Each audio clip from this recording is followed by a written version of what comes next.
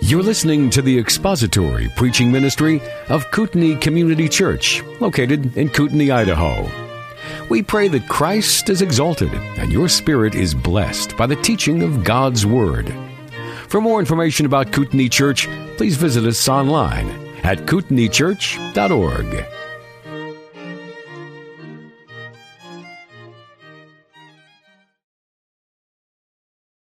And we're going to read verses 5 through 8 this morning as we begin from Philippians chapter 2. Have this attitude in yourselves, which was also in Christ Jesus, who, although he existed in the form of God, did not regard equality with God a thing to be grasped, but emptied himself, taking the form of a bondservant and being made in the likeness of men.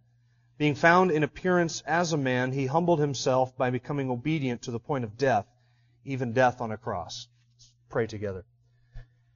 Our Father, as we come to your word this morning, we confess before you two things. First of all, without the guidance and the direction of your Spirit, there is no way we can understand your revealed truth in your word. And so our heart's desire is that the Spirit of God would be our teacher this morning, and may the words that are said and may our time in this text be to the glory of Jesus Christ as you teach us from it. And second, Lord, we are reminded of the fact that we stand on the edge of a mystery, trying to understand things that are beyond human comprehension completely, that are a mystery to us. And so we pray for the grace to allow the mysteries to remain mysteries, to not plunge in where we cannot know, and to explore things that are beyond us. The secret things belong to the Lord our God, but some things which are revealed are for us, and we pray that you would show us what those things are this morning. We ask this in the name of our great God and Savior, Jesus Christ. And all God's people said? Amen. Philippians chapter 2. We have been going kind of slowly the last 2 or 3 weeks, actually the last 3 weeks as we've been working our way through this chapter.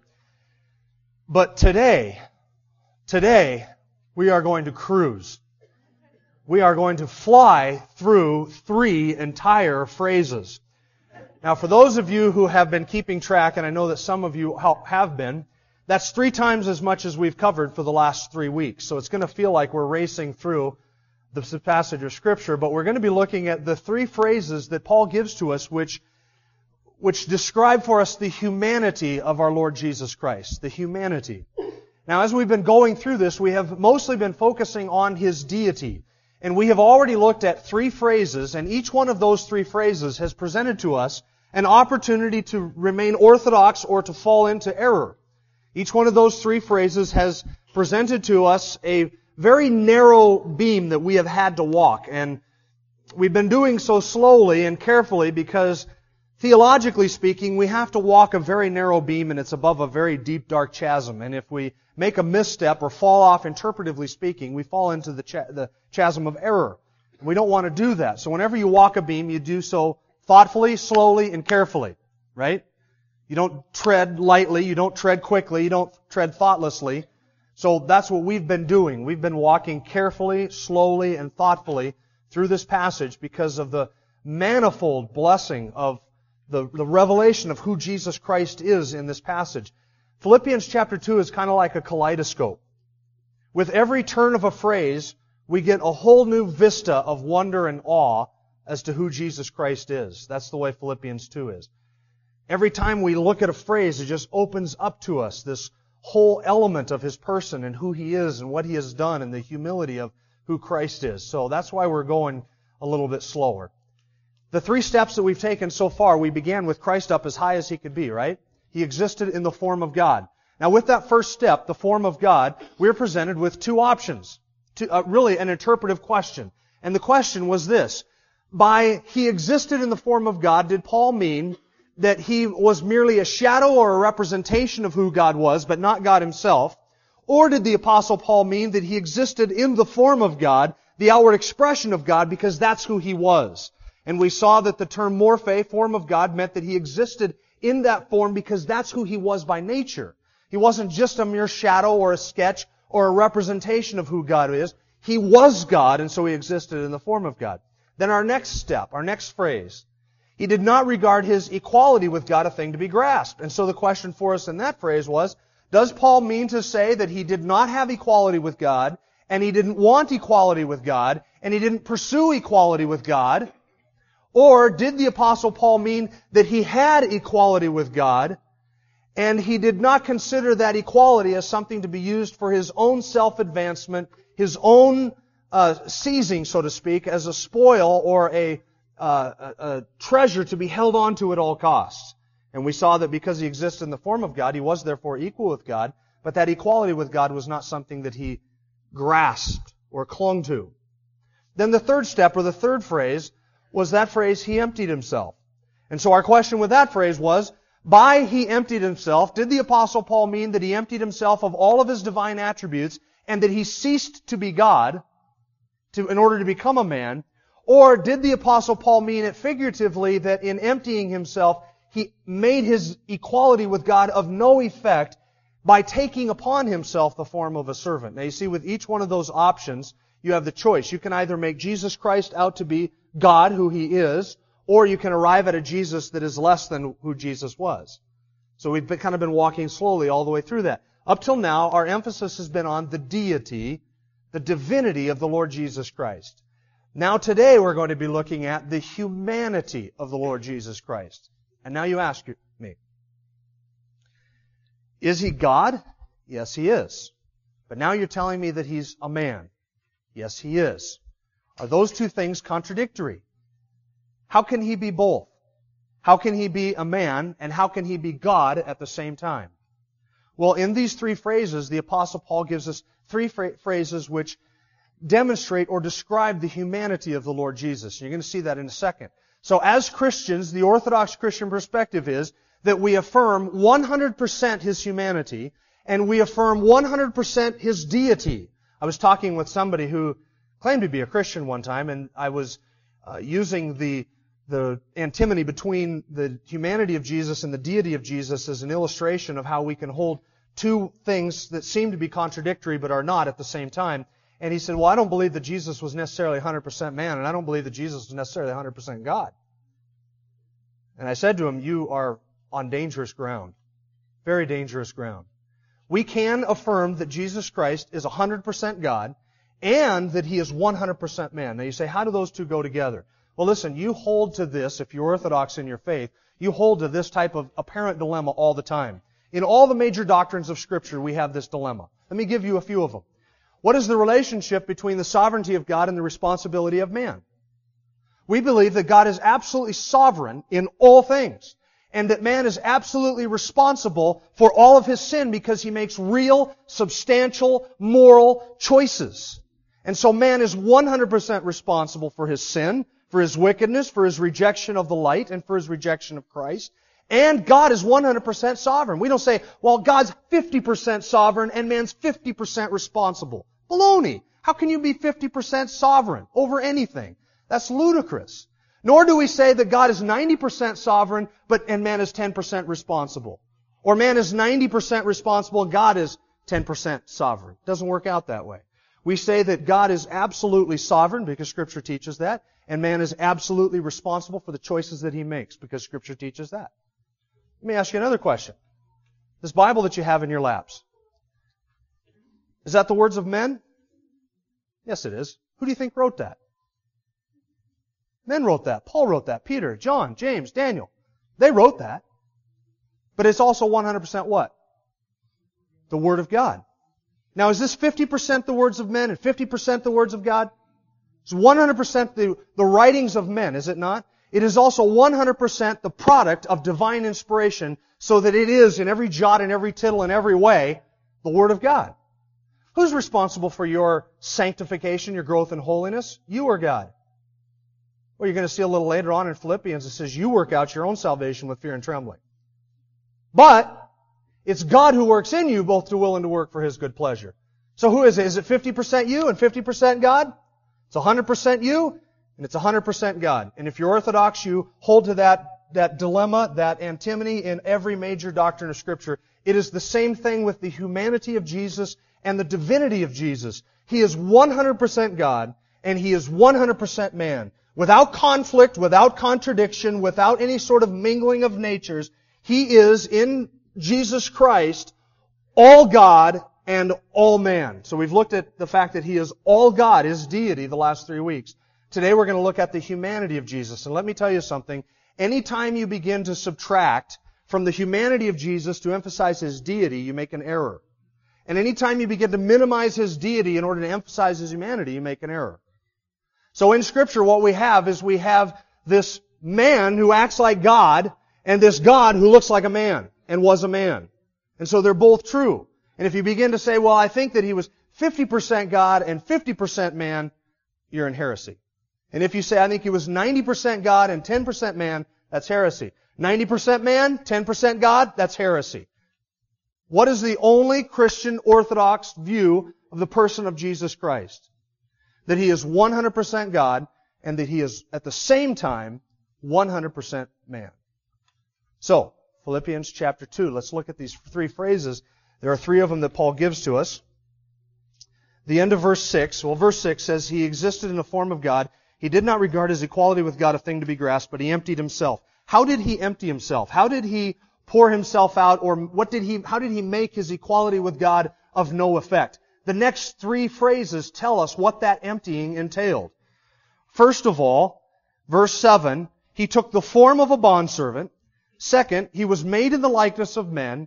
And third, He was found in appearance as a man. He took the form of a bondservant. He was made in the likeness of men, and He was found in appearance as a man. So just as from every conceivable angle and every possible way the Apostle Paul has affirmed the deity of Jesus Christ, he is now taking three phrases and he is coming at it in every possible way, in every conceivable way to affirm the humanity of Jesus. Because he doesn't want us to fall into either error. So he affirms both. He came in the form of a bondservant, in the likeness of man, and He was in appearance as a man. Three different phrases. So let's take a look at each one of them in turn. First of all, He was made, or took the form of a bondservant. The form of a bondservant. Now the word form there is one that you're familiar with. You know why? We already looked at that in verse 6, didn't we? He took the morphe He existed in the morphe of God. Here Paul uses the same word. He took upon Himself the morphe, that is the form of a bondservant. Now what does Paul mean by form of a bondservant? Do you remember from our time when we looked at it? I'm not going to belabor this again and go through all the illustrations. I'm just going to quickly review it for you. There are four words that Paul could have used for form of a servant. He could have used eidos, which remember just meant a general shape like the shape of a dog in the clouds. He could have used icon, which meant a reference to something that was sketched or molded like a statue. Or he could have used the word skia, which meant a shadow or an outline of something. But instead he uses the one word in the whole Greek language that basically meant the outward manifestation of what was an inward reality.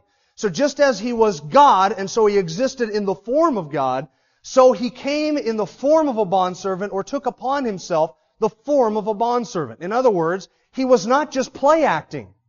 He didn't just come down and put on a servant's robes and pretend to serve people. He didn't just come down and pretend to be humanity. He didn't just come down here and pretend to be nothing. He literally, really was made nothing.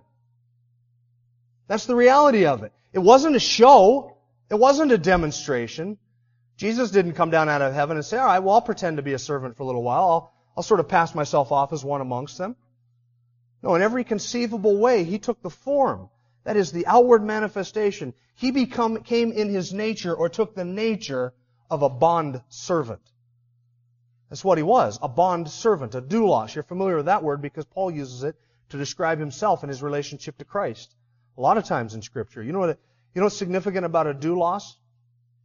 A doulos had no possessions. A doulos had no possessions. A bondservant owned nothing. Even the clothes on their back was owned by their master. They didn't build equity. They didn't have investments. They didn't have a savings account. They didn't acquire material possessions. They had no place to live, no place to lay their head. They owned nothing because they were at the total disposal of the one who was their master. That's the word that Paul uses, a doulos. And the same thing is true of the Lord Jesus, isn't it? You know His poverty, that though He was rich, or you know His grace, that though He was rich, He became poor. Why? So that you through His poverty might be made rich. Now Jesus owned a robe, did He not? He owned sandals, He owned a stick. He could have acquired possessions because He wasn't a slave in the earthly sense of a doulos. But in terms of heaven, in terms of what He possessed before He came here, did He really own anything? Did He really have anything? When He left heaven, what did He leave? He left His throne. He left the praise and adoration of angels. He left all of the splendor, all of the wealth, all of the glory, all of the comforts, the conveniences, the blessings, the joy, the bliss, the freedom of heaven, and He came here. So when He came here, what did He own? He had no place to lay His head. He lived off of other people's gifts. As an itinerant preacher, He was born into one of the poorest families. Do you know that God could have chosen a virgin who lived in a palace or a mansion or was an heir to a great estate? He didn't do that, did He? He picked a virgin who was what? Engaged to a Jewish carpenter. It's basically nobody.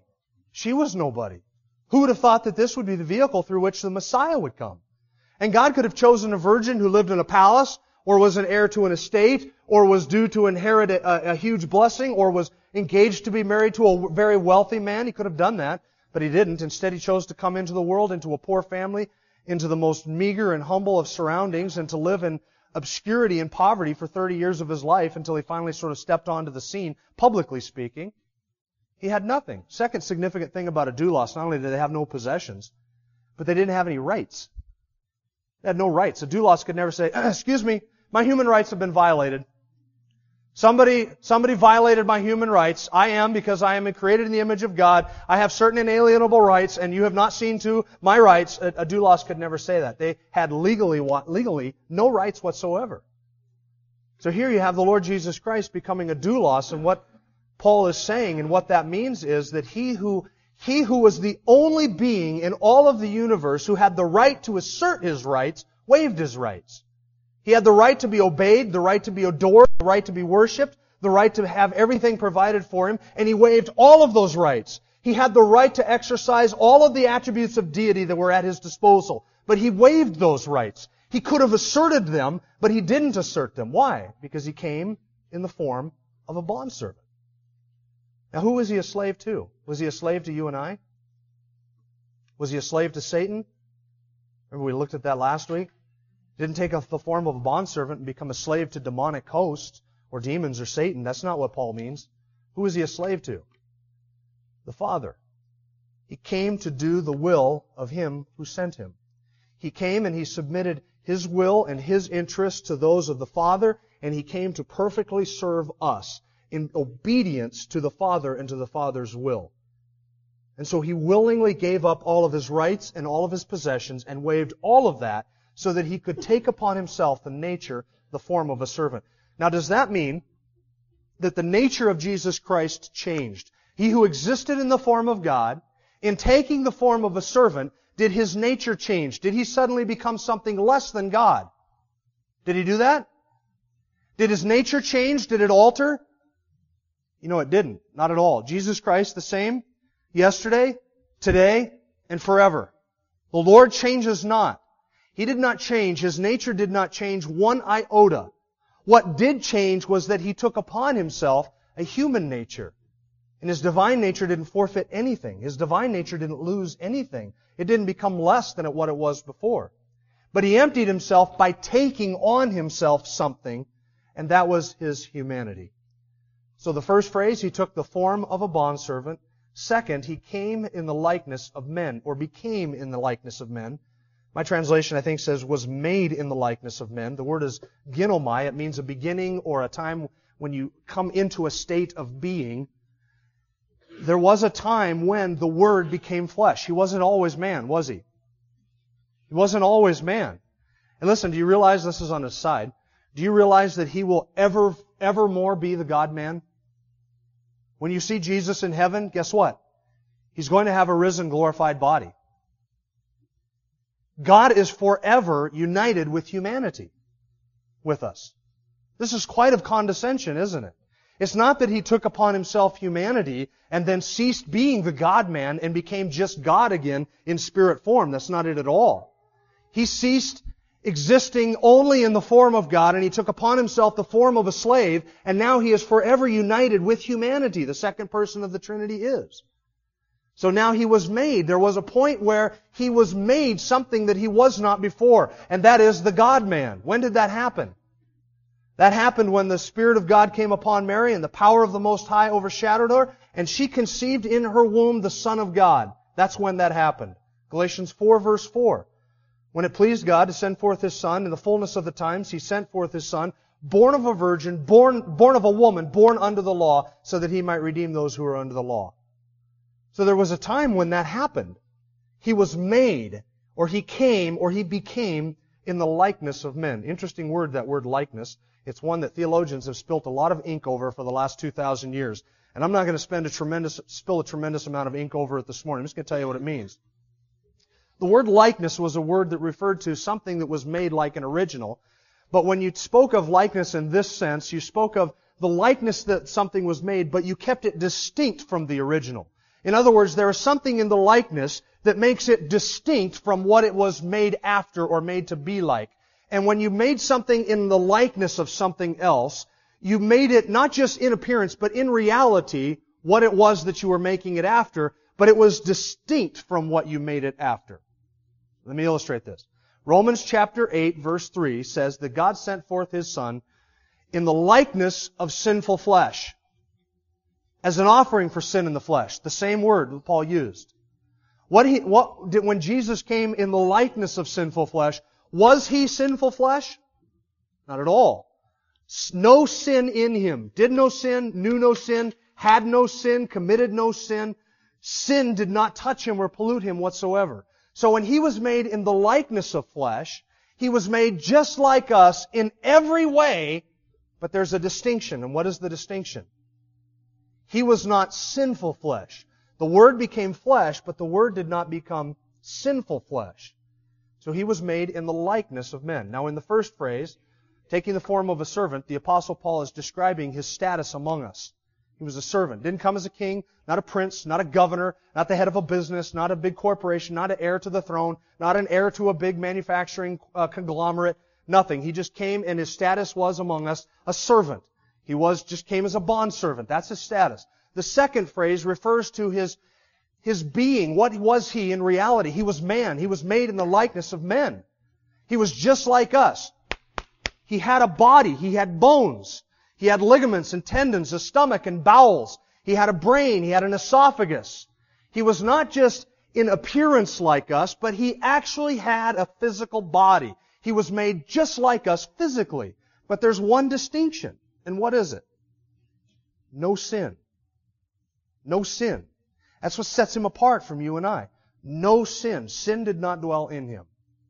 He came in the likeness of sinful flesh, but not as sinful flesh. The third phrase, He took the form of a bondservant. He was made in the likeness of men. Third phrase, being found, that is to say, being recognized or observed by people, being found in appearance as a man.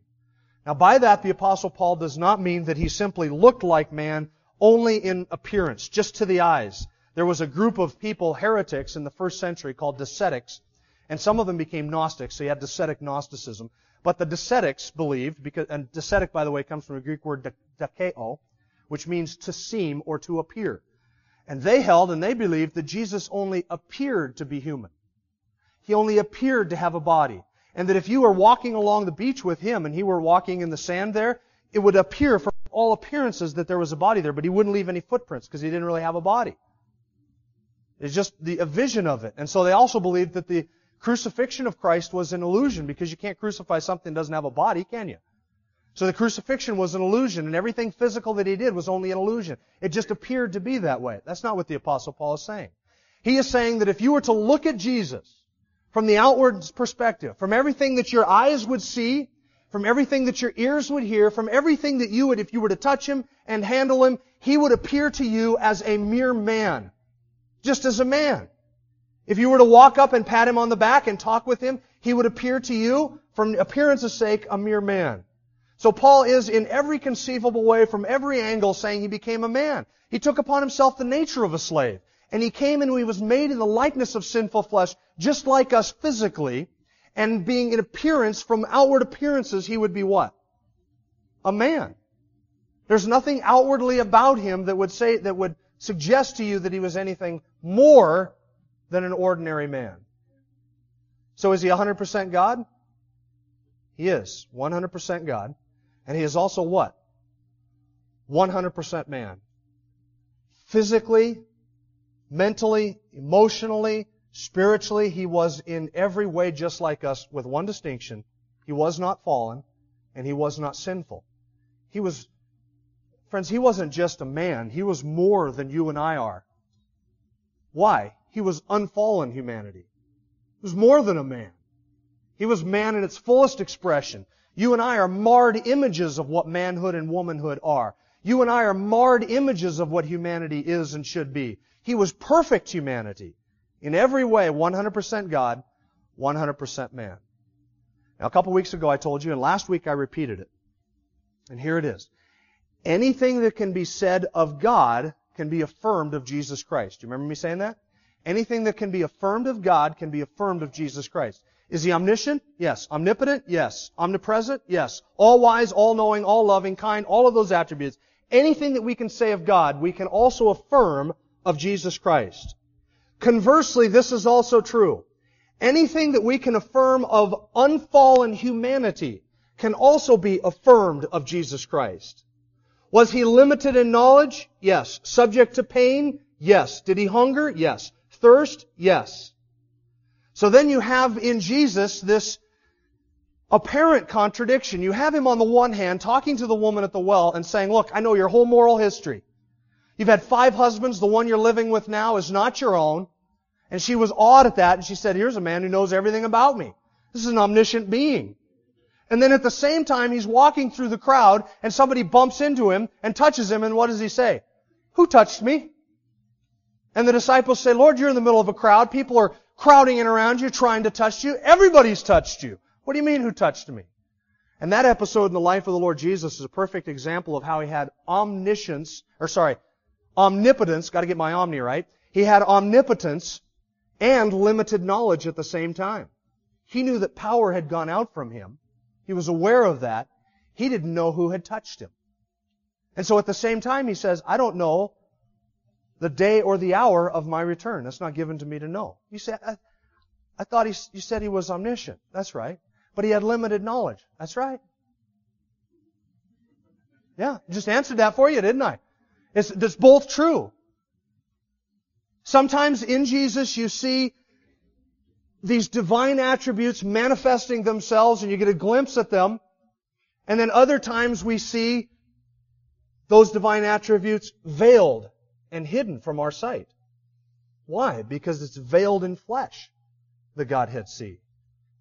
He is both the all-wise wisdom of God, and at the same time, Luke says, He grew in what? Wisdom. In stature with both God and man. Well, is He the all-wise God? Yes, He is. And He grew in wisdom. How does that work out? I don't know. That's the mystery. I don't know how all that comes together, but it does. And just because I don't understand it doesn't mean that I'm going to deny one or doctrine or the other. We have to affirm both of them. Let me give you an illustration that might sort of help you wrap your brain around this, at least as much as I can stretch your brain around something. Sometimes the only thing I can stretch my brain around is a pencil. Let me give you an illustration. Have you ever heard of the name Asafa Powell? You know the name Asafa Powell? Anybody heard that name? Anybody? No? Asafa Powell. He's a Jamaican sprinter, considered the world's fastest man. He can run the 100-meter dash in 9.77 seconds. That's 10 meters every second. It's more than 30 feet every second. I can't even glance 30 feet in a second. He can run 30 feet, and the world's fastest man, Asafa Powell. Now, if we take Asafa Powell and we enter Asafa Powell into a 3-legged race with me as his partner, is he going to run 100 meters in 9.77 seconds? Not going to do that, is he? Why not? He has a huge handicap. And what is that handicap? It's me. I'm the handicap. Now, if you put us together and you strapped our legs together and we grabbed onto each other's shoulders and the gun went off and we started to run down the 100 meters, it would take us not 9.77 seconds, not 15 seconds, probably 15 minutes. And everybody's standing around looking, watching Asafa Powell and I run together that 100 meters in the 3-legged race, would never be able to guess that he was the world's fastest man. But in binding himself to me and strapping himself to my leg and entering into the race with me, did he forfeit any of his abilities? None whatsoever. Did he all of a sudden become not the world's fastest man? No. Did his nature change or his abilities change? No. But what He did do was take upon Himself a handicap, that's me, which limited the expression of His attributes, the expression of His talent, and the full manifestation of His abilities. And that is a little glimpse at what the incarnation did. He who existed in the form of God did not forfeit any of His divine attributes. But He brought them in and they limited them in taking upon Himself the form of a servant. That is emptying in its fullest sense. So He didn't become less than God, but God took upon Himself humanity. So that in the person of Christ we look at Him, and every once in a while we get a glimpse at what He is really like in the Gospels. We see the omniscience, the omnipotence, the wisdom, and all of those divine attributes, but it's veiled in flesh. It's Him, the deity, taking upon Himself humanity and thus willingly limiting the expression of His attributes. So is He omniscient? Yeah. But at the same time, He didn't know the day or the hour of His return. Was He omnipresent, present everywhere? Certainly He was, but at the same time He was present in one location, in the person of the Lord Jesus Christ. Was He omnipotent? Yeah, but He didn't always manifest all of His power for all of us to see. He veiled it in flesh. So that from all outward appearances, we would have never guessed that this was God in human flesh. We would have never guessed that just looking at Him. Did it ever strike you as curious that the God of all of the universe became a man and then begin to think a little bit about what that entailed and what that meant as far as the experience of his life goes? Do you know that the God of the universe traveled down a birth canal and was born in all of the muck and all of the mire and the blood and all of that gook that attends a human birth? And He did that in a stable, surrounded by filth and animals and the stench of all of that, born to a human family? Do you realize that the God of all of the universe had to learn to walk and learn to use a fork and learn not to touch hot things? And that He had to grow in wisdom. He had to learn the Proverbs and grow in wisdom. He probably memorized a lot of the Pentateuch like all of the other Jewish boys of the day did, and all of the oral traditions and the things that went along with that. He had to learn how to act in social settings. He had to learn to eat. He had to learn to brush his teeth, brush his hair, comb his hair. I often wonder, did Mary ever have to make Him eat His vegetables? And say to Him, Jesus, you need to eat your broccoli. Well, Mother, I really don't care for broccoli. To which she could have said, then why did you create it? And while we're talking about that, let's discuss Brussels sprouts, son. You think I'm being blasphemous or snark about it? I'm not at all. I don't think it's blasphemous to affirm the full humanity of the Lord Jesus Christ. That He was in all points tempted as we are. He experienced everything that you and I experience. He had to go through the teenage years. Started growing hair on His back like most men do, and hair on His chest, and had to learn how to shave. Had to learn how to brush His teeth, comb His hair, had to get His hair cut. He knows what it means to trip and fall down and skin your knee and wrestle with little brothers and sisters. To wake up in the morning with bedhead and morning breath, which we do, and come downstairs and have your little brother or sister say, you need to go chew on some mint leaves or something because your breath could curdle the goat's milk. That is the full humanity of the Lord Jesus Christ.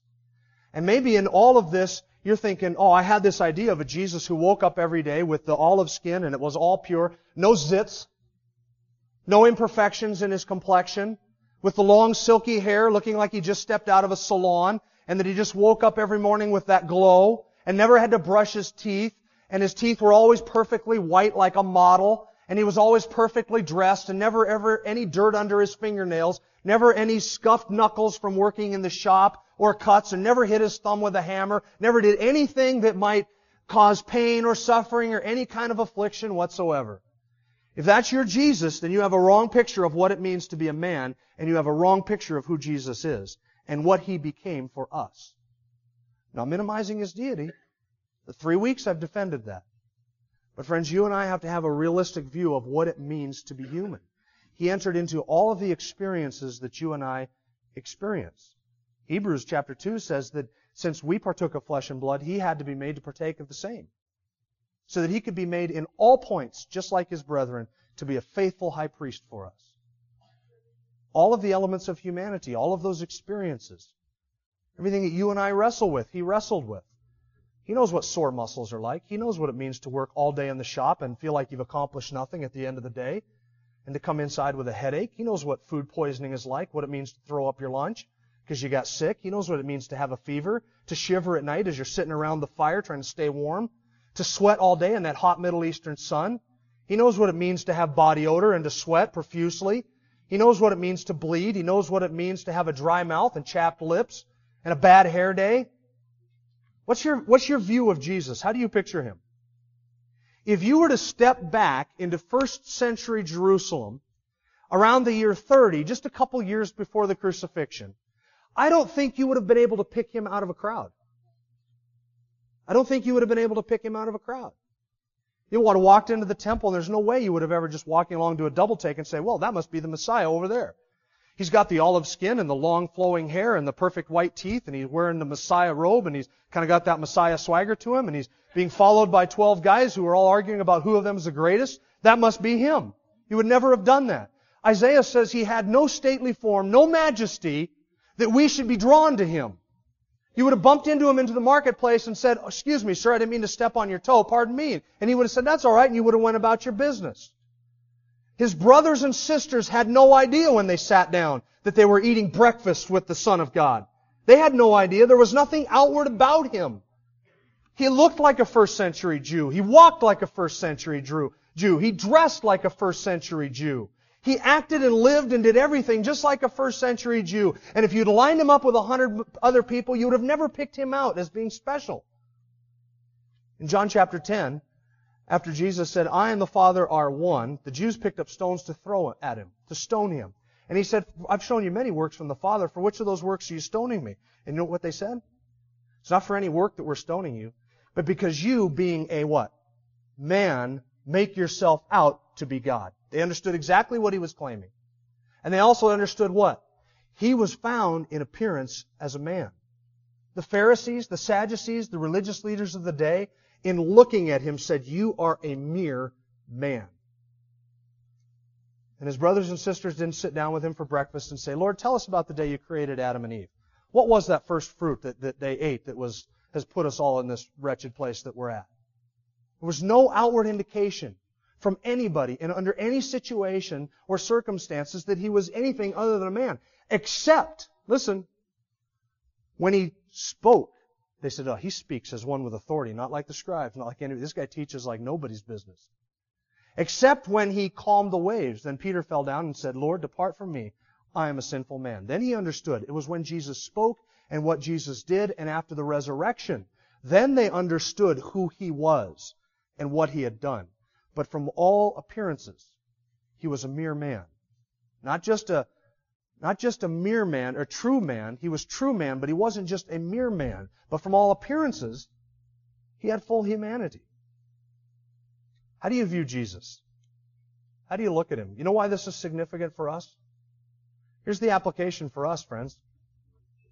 If He was true man, and if He experienced everything that we experienced, then it means that what the author in Hebrews writes is true, that He was tempted in all points as we are. There is absolutely no emotion, sinless emotion, that I have felt that He has not also felt. Did He feel abandoned? Yes, He did. Did He feel betrayed? Yes. Was He sad at times? Yeah, He wept. Was He angry? He was angry, righteously angry, but angry nonetheless. Did He feel all of the emotions of humanity that's untainted by sin? All of that, all of the emotions. There's nothing that I can feel, unless it's sinful, there's nothing that I can feel that He has not also felt. Furthermore, there's no pain that I could ever undergo that He has not felt Himself. Did He know what it's like to hit His thumb with a hammer? I think He did. Did He know what it's like to be pushed down by the neighborhood bully? I think He did. Did He know what it was like to be cut in front of at the school lunch line down at the synagogue? I think He did. I think He knew all of the experiences and all of the expressions of humanity, all of the pains that you and I experience, the bad back, the dry eyes, the chapped lips, the dry mouth, the sore throat, the hurting stomach, the hunger pains. He knew thirst. All of that He knew. And on top of that, all of my temptations He also was tempted with. Was he tempted sexually? Yes, he was. Was he tempted in his integrity? Was he tempted to lie? Was he tempted to steal? Was he tempted to blaspheme? Was he tempted to look with lust? Was he tempted to covet something that was not his own? Was he tempted to be jealous? Was he tempted to be angry without cause? The author to Hebrews says he was tempted in all points just as we are. Name a temptation you have faced in all of the years of your life, and Jesus Christ has been there. So then I can have the utter and ultimate confidence that when I come to Him, I find a sympathetic high priest. I have a sympathetic God, because listen, I can never in my mind vision a God that is distant from my pain, from my suffering, from my affliction, or from my experiences. Never. There is nothing that I have experienced that He has not partaken of, that He has not suffered through. There is no emotion, there is no temptation, there is no pain that He cannot sympathize with. Why? Because our God became a man. Never ceasing to be God, our God became a man. And He walked among us. And He knows exactly what it is like to walk in the filth and stench and the vile degradation of this filthy, rotten, sickening world. And not only that, but because He was pure and holy and sinless and righteous altogether, it was worse for Him than it is for us. Do you think it's bad at your place of work or in your family hanging around with all those pagans? It was worse for Him because He was holy. And He had to sit in that stench and look at the rebellion and the effects of the curse all around Him. And He experienced everything that you and I experienced. Now, if it were just that our God had become a man and lived among us, that would be a humiliation. That would be a condescension that is almost beyond comprehension, is it not? That is a step down for the Creator to become a creature, to take upon Himself humanity and the limitations of humanity, and then to live amongst us. That is a step out of heaven down to a cesspool. But He has yet to go even lower than just merely becoming a man. There's one more step. He became obedient to the point of death, even death on a cross. So we've come down quite a bit, haven't we? From equality with God, not thinking of that as something to be held on to at all costs, but He humbled Himself, He emptied Himself, taking the form of a bondservant, coming in the likeness of men and being found in appearance as a man. But there's one more step down. And next Lord's Day we're going to look at the humility of the death of the cross and what that meant for the Son of God. Let's pray together. Father, we are grateful for a Savior who has been tempted in all points as we are, who has lowered Himself to take upon Himself humanity and to become a man. We thank You for that great leap downward that He took and for what it means for us and for our salvation. We stand in awe of Him, not being able to understand everything that meant and not being able to understand everything that it means and even the implications of it or even how it's possible, but we affirm it. We thank You for that truth. We thank You that we worship a Savior who is the God-man. In Jesus' name we pray. Amen. Thank you for listening to the latest podcast from Kootenai Church. If you'd like to learn more about Kootenai Church or to donate to our church ministry, you can do so online by visiting kootenaichurch.org. We hope you enjoyed this podcast and pray you'll join us again next time. Once again, thank you for listening.